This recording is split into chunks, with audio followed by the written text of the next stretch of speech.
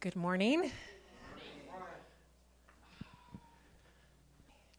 When Pastor Mitch asked me to share this morning, I didn't realize it was going to be a Communion Sunday.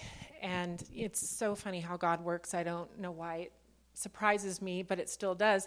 Because this morning, what I want to share about is feasting at the table of the King and how appropriate that it's on a Communion Sunday. And I love Communion Sunday. I love coming together as a body and remembering all that Jesus has done for us, that his body was broken and his blood was poured out. About a month or so ago, a friend of mine who attends Celebrate Recovery here in the Grand at Southside asked me if I would go with her. She's about 9 months into recovery from substance abuse, and she wanted some moral support after not having been for a while. And so I said, yeah, I'll go with you. So I went with her that evening, and I took my place on the couch beside her, and I began to listen to people share their stories of struggle with addiction and substance abuse and the victories that they've had as they've drawn closer to Jesus. And I was sitting there, and I was kind of feeling uncomfortable and squirming in my seat. I was probably one of two people in the whole room who did not have a substance abuse problem.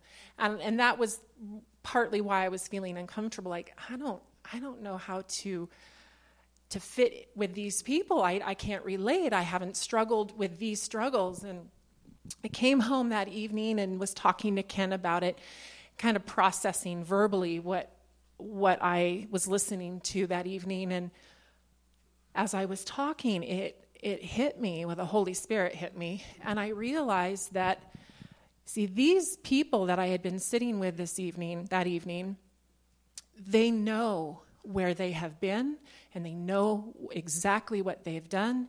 They know how broken and bankrupt they are without Jesus. And I had forgotten that. It was like Pastor Mitch spoke on a couple weeks ago. A stained shirt is a stained shirt. It's not a little stained or a lot stained. It's just stained, right? A broken cup is broken. And we all come to Jesus broken. We all come to Jesus bankrupt. We all come to Jesus stained and in need of mercy and grace and forgiveness. And I needed to be reminded of that evening, that I am no different than these people who on the outside, you can see the evidence of their lifestyle that they live. They have that kind of a hardened look about them. But I'm no different. I am no different. I need Jesus as much as they do. I'm as desperate for him as they are.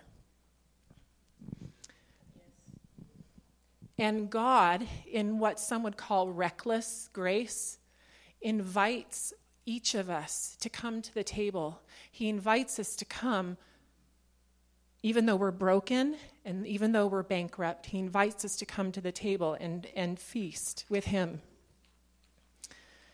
I think a lot of times we have these deep longings in our heart, and we chase after things to fill the longing in our heart.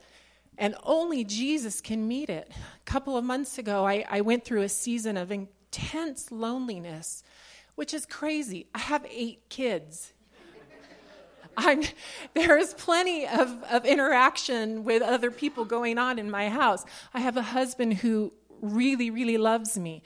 I have a wonderful church family. I know there's so many of you I could call at any time and say, hey, I need prayer. But regardless, there was this deep ache and loneliness inside me, and I just thought, where is this coming from? And it lasted for a while, and I kind of began to worry and think, what's wrong with me? And as I prayed through it and I cried through it, I realized this is just a place in my life or a place in my heart that can only be met in the presence of Jesus, that there's not even a human relationship that can meet this need. It's only going to be filled as I draw closer to Jesus, as I feast on his goodness. And I needed to be reminded that I have a place in the heart of God, that he has brought me to his banqueting table, and his banner over me is love. So I don't have the scripture verses up on the screen like Pastor Mitch usually does, but if you've got your Bible, you can turn to 2 Samuel chapter 9. I'm going to read the story of David and Mephibosheth. I had to practice that name repeatedly.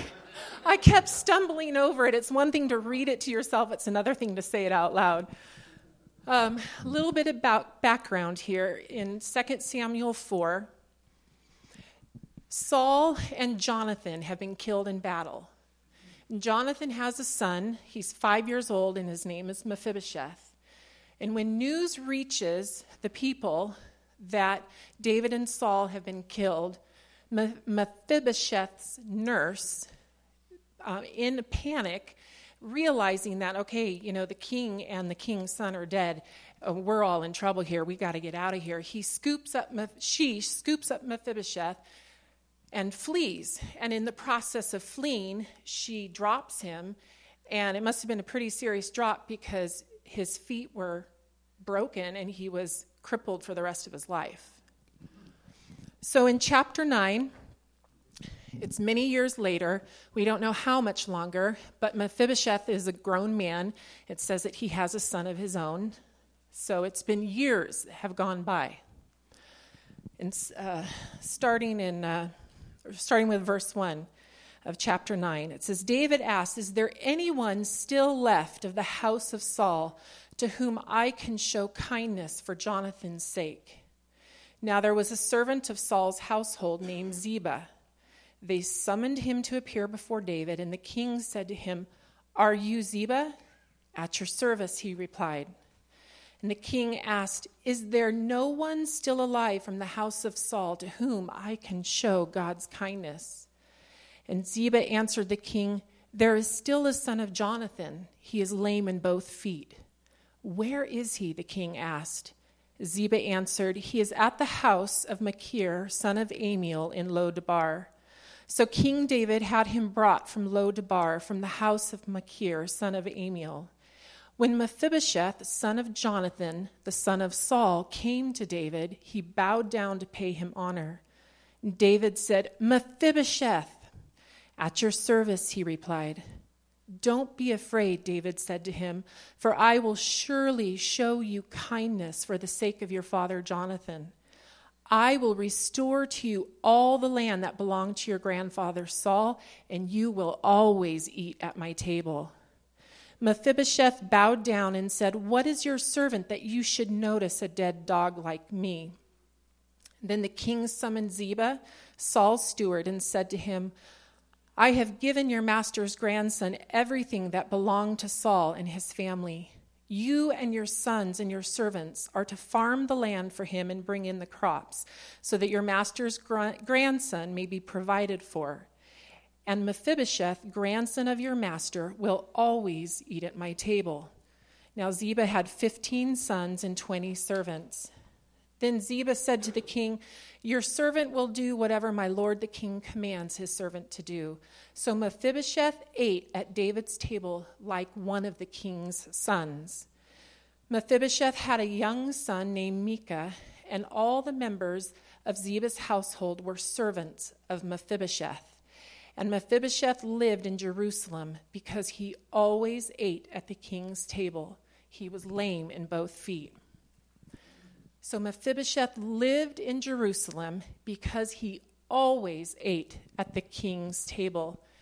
Now we know that David is a type of Christ, and we can see in this story of David and Mephibosheth the beauty of what Christ has done for us. We come, like Mephibosheth, broken, and he invites us to his table. We come in filthy rags, and Jesus, in his mercy and his grace, which is completely undeserved, lifts us out of our state of brokenness. He carries us to his table. He clothes us with his robes of righteousness, And he invites us to sit with him at his table and to feast with him. So there are 4 things the Lord showed me in this story of what it means to sit at the table of the king. And certainly it's not an exhaustive list. This is just what God gave me, and maybe he'll show you more. But the first one is that at the table of the king, there is abundance. This means there is always enough.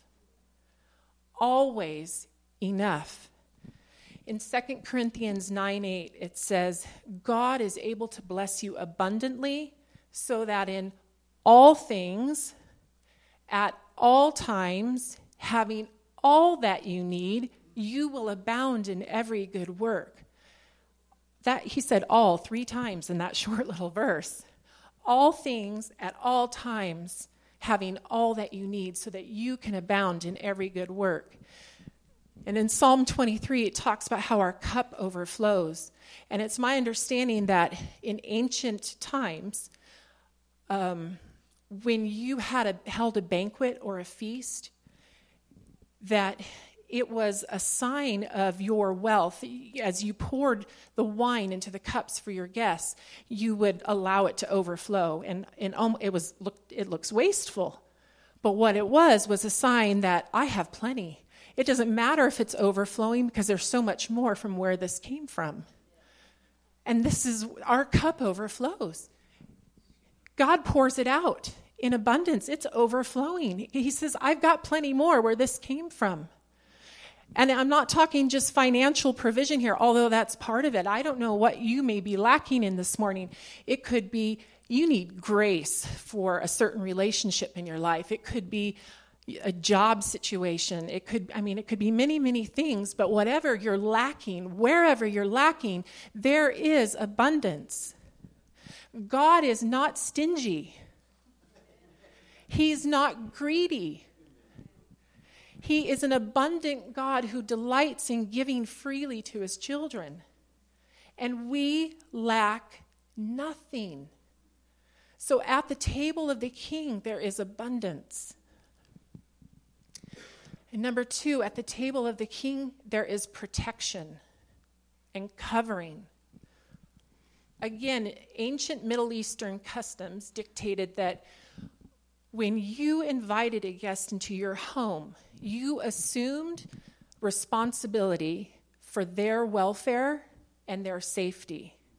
It was your duty as the host to make sure that your guest under your roof was protected from any outside invasion or enemy. So to accept a person as a guest at one's table was to say, I've got you covered totally. You are safe here. And how much more are we sheltered and protected at the table of King Jesus?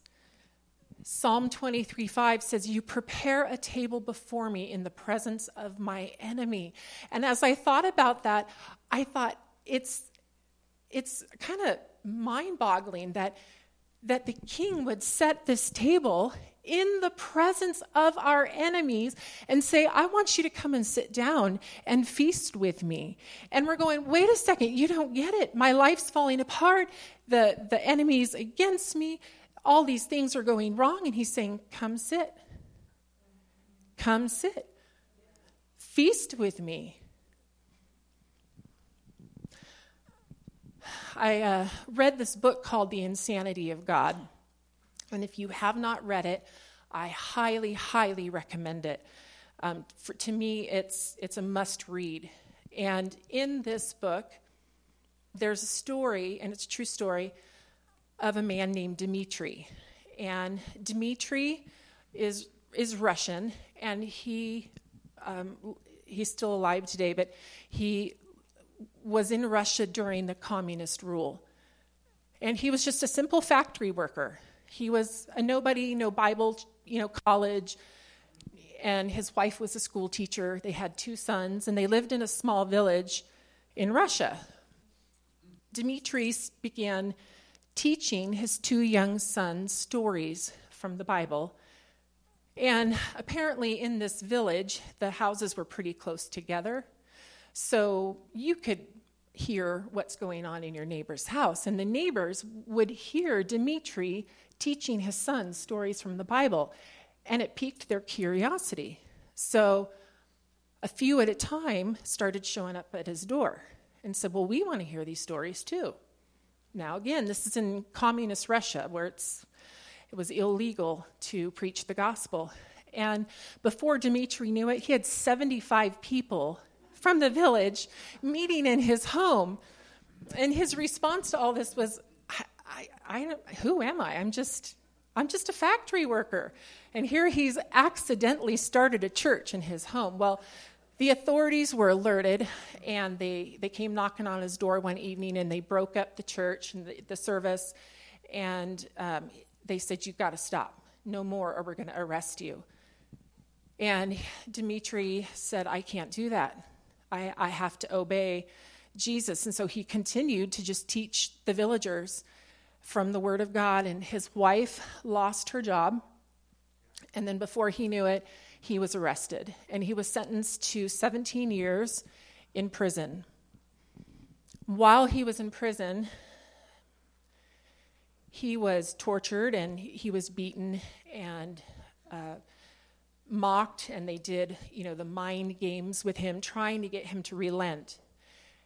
And he developed a couple habits that sustained him during his time there. But one thing that he did, every single morning, he would get up and he would face east, as because the sun was coming up, and he would lift his hands in worship, and he would pour out what he called his heart song to Jesus every single morning for 17 years. And the other prisoners would mock him. They would throw their excrement at him, and the guards would come and beat him day after day after day. But day after day after day, he would stand and he would face the east, and he would pour out his heart song to Jesus. So the guards tried to get him to sign a confession that he was, subversive to the government, and he said, I can't sign that. I can't deny my faith. I haven't, So he refused, and they said, well, execution awaits you. So the day of his execution, they dragged him out of his cell, and as they walked him down the corridor, all the prisoners in that prison who had previously mocked him and taunted him stood by their beds, and they lifted their hands in worship like Dimitri did every morning, and they sang the heart song that they heard Dimitri sing every morning. And when that happened, the guards became terrified, and they stopped him, and they said, "Who are you?" And he said, "I am a son of the living God, and Jesus is his name." And they took their hands off of him, and he said it again, "I am a son of the living God, and Jesus is his name." And at that point, they stopped the execution. He went back to his cell, and shortly after, he was released. And one of the things I love about this story is that is a perfect example of what it means to feast at the table of the king in the presence of your enemy. Every morning, Dimitri would meet Jesus, and he would feast with Jesus in the presence of his physical enemies as well as the spiritual ones, the ones in the heavenlies that were trying to destroy his life. So whatever your circumstances are, whatever my circumstances are, we can sit at the table of the king, even in the presence of our enemy, even with circumstances that just threaten to where we want to lose hope and we want to give up. As we sit with Jesus and we feast on his goodness, there is covering, and there is shelter, and there is protection. It doesn't mean bad things aren't going to come. It doesn't mean challenges aren't going to come. It doesn't mean trying times aren't going to come. But what it means is that in the middle of that, we can sit with Jesus, we can feast with him, and be filled to overflowing, even though So at the table of the king, there is covering and protection. Number 3, at the table of the king, there is restoration. Mephibosheth had lost everything when Saul and Jonathan died that day in battle. Not only did he become a cripple, he lost his inheritance, he lost his title, he lost his position, and I'm thinking he probably lost a sense of dignity too. I was a grandson of the king, and I had to flee for my life. And now I'm a cripple. I have nothing left. There is nothing. He's lost everything. And David comes and says, hey, I want to restore to you all that was lost, all that belonged to your grandfather Saul, I'm giving back to you now. And again, David's a type of Christ, right? So what does Jesus do? He restores to us all that has been lost. Now, Mephibosheth didn't lose all of this due to his own shortcoming or sin. It was taken from him. He was a little boy. He had no say in the circumstances in his life. And sometimes that happens, right? I mean, it's beyond our control. Things are taken and things are lost in our lives, but sometimes we lose things due to our own choices and our own sin. And either way, when we come to the table of the king and we come and allow him to renew us and restore us, those things that have been lost are restored. So maybe you've been ripped off by circumstances beyond your control. Or maybe like the prodigal son, you took your inheritance and you squandered it. That was your choice.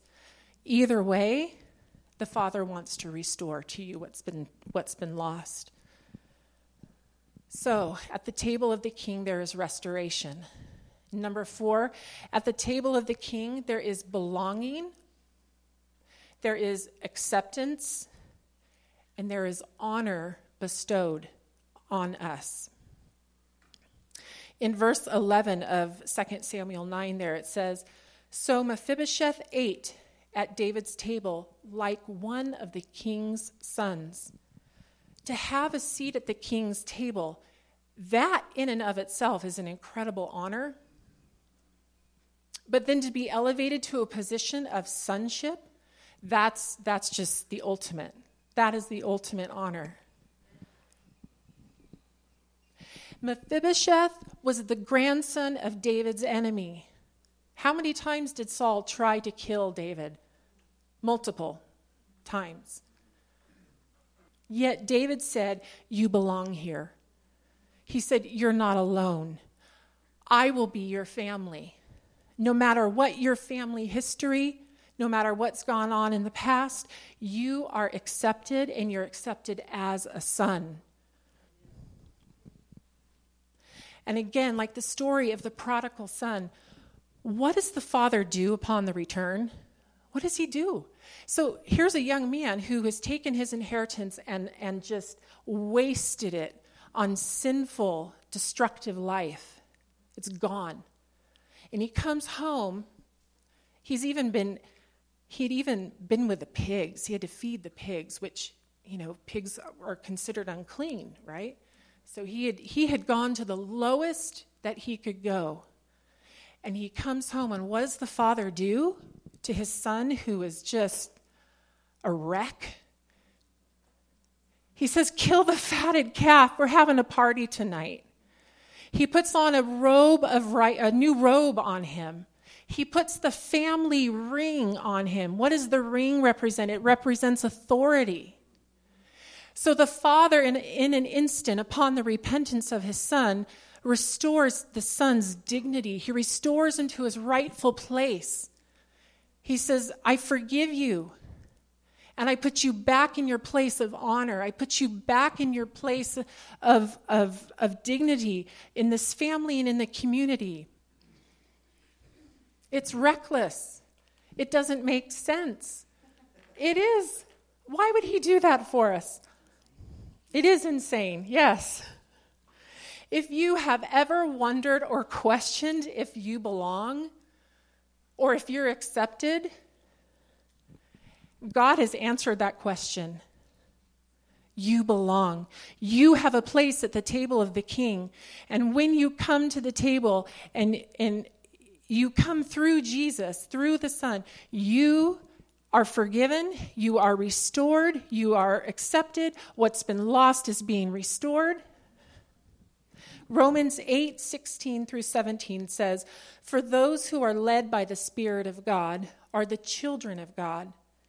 The Spirit you received does not make you slaves so that you live in fear again. Rather, the Spirit you received brought about your adoption to sonship. And by him we cry, Abba, Father. The Spirit himself testifies with our spirit that we are God's children.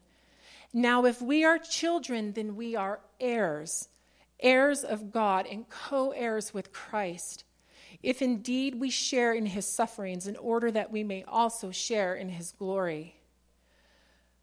So not only are we given the honor of coming to the table of the Lord and communing with him, he takes it even further. And he said, since you've been adopted and you're now my son, you also get to be a co-inheritor with Christ. And as I meditated on that scripture, it just blew me away. I thought, okay, so here's Jesus, who's perfect in holiness, who has obeyed the Father perfectly. He's completely humble, completely holy. And then here's us over here. We come with our dirty rags and our broken, crippled feet and all of our sin and everything. And the Father cleans us up and he says, the inheritance that I gave my son Jesus, well, you get to share it with him. It doesn't make sense.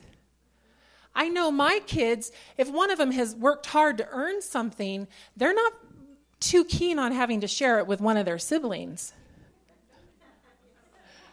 They're not. But Jesus says, I'll share it with you. How humble is that? How humble is that Jesus would share his inheritance that he deserves? It's totally, it just blows my mind. How good is he? So to be welcomed at the table of the King is to become a son and a co-heir with Christ. And what incredible humility that Jesus would share his inheritance with us. And a lot of us, now I should probably say all of us, at some point, we have run after other things in an attempt to fulfill the longings that only Jesus can meet. And some of you today are still chasing after other things. I mean, who knows what it might be? I don't know. Maybe you haven't even met Jesus yet. Maybe you're still broken and bankrupt, waiting to be carried to the table. You're invited to the table of the Lord today to be healed, to be made righteous in Christ Jesus, to know him and be known by him as a son or a daughter. Or maybe you've known the Lord for a long time, but you've allowed yourself to be drawn to other things. And Jesus is saying this morning, come sit at my table. I want to feast with you. I want to fellowship with you. Come. So the Lord invites you today, and we're gonna take communion.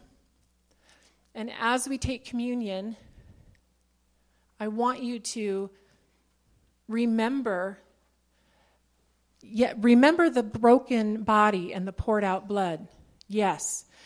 But remember that at the table there is abundance, and at the table there is protection, and at the table there is healing, and at the table there is restoration. And if you have not met Jesus yet, then I invite you to come today. The prayer team is going to come up after we take communion, and we would love to pray with you. We would love to introduce you to Jesus. So let's pray. Father, thank you that you, in your grace and your mercy, you have taken us out of our brokenness. You have taken us out of our shame, and you have elevated us to a place of honor. You have restored our dignity. You have healed our broken hearts. We thank you that you invite us to come to the table and to feast on your goodness, that to taste and to see that you are good. And we thank you that in you there is enough. There is always enough. There is more than enough. Thank you, Lord. We just say thank you. We are filled with gratitude this morning. We are filled with thankfulness this morning. How can we say thank you enough for all that you have done? Oh, Jesus, thank you. Thank you. Thank you. Thank you for your humility. Thank you for your willingness to share with us your inheritance. We don't deserve it, but we say thank you.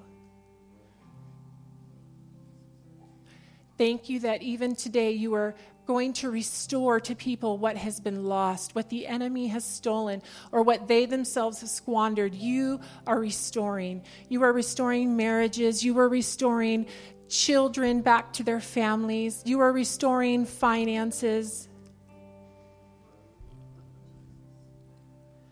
Thank you, Lord. Thank you, Lord.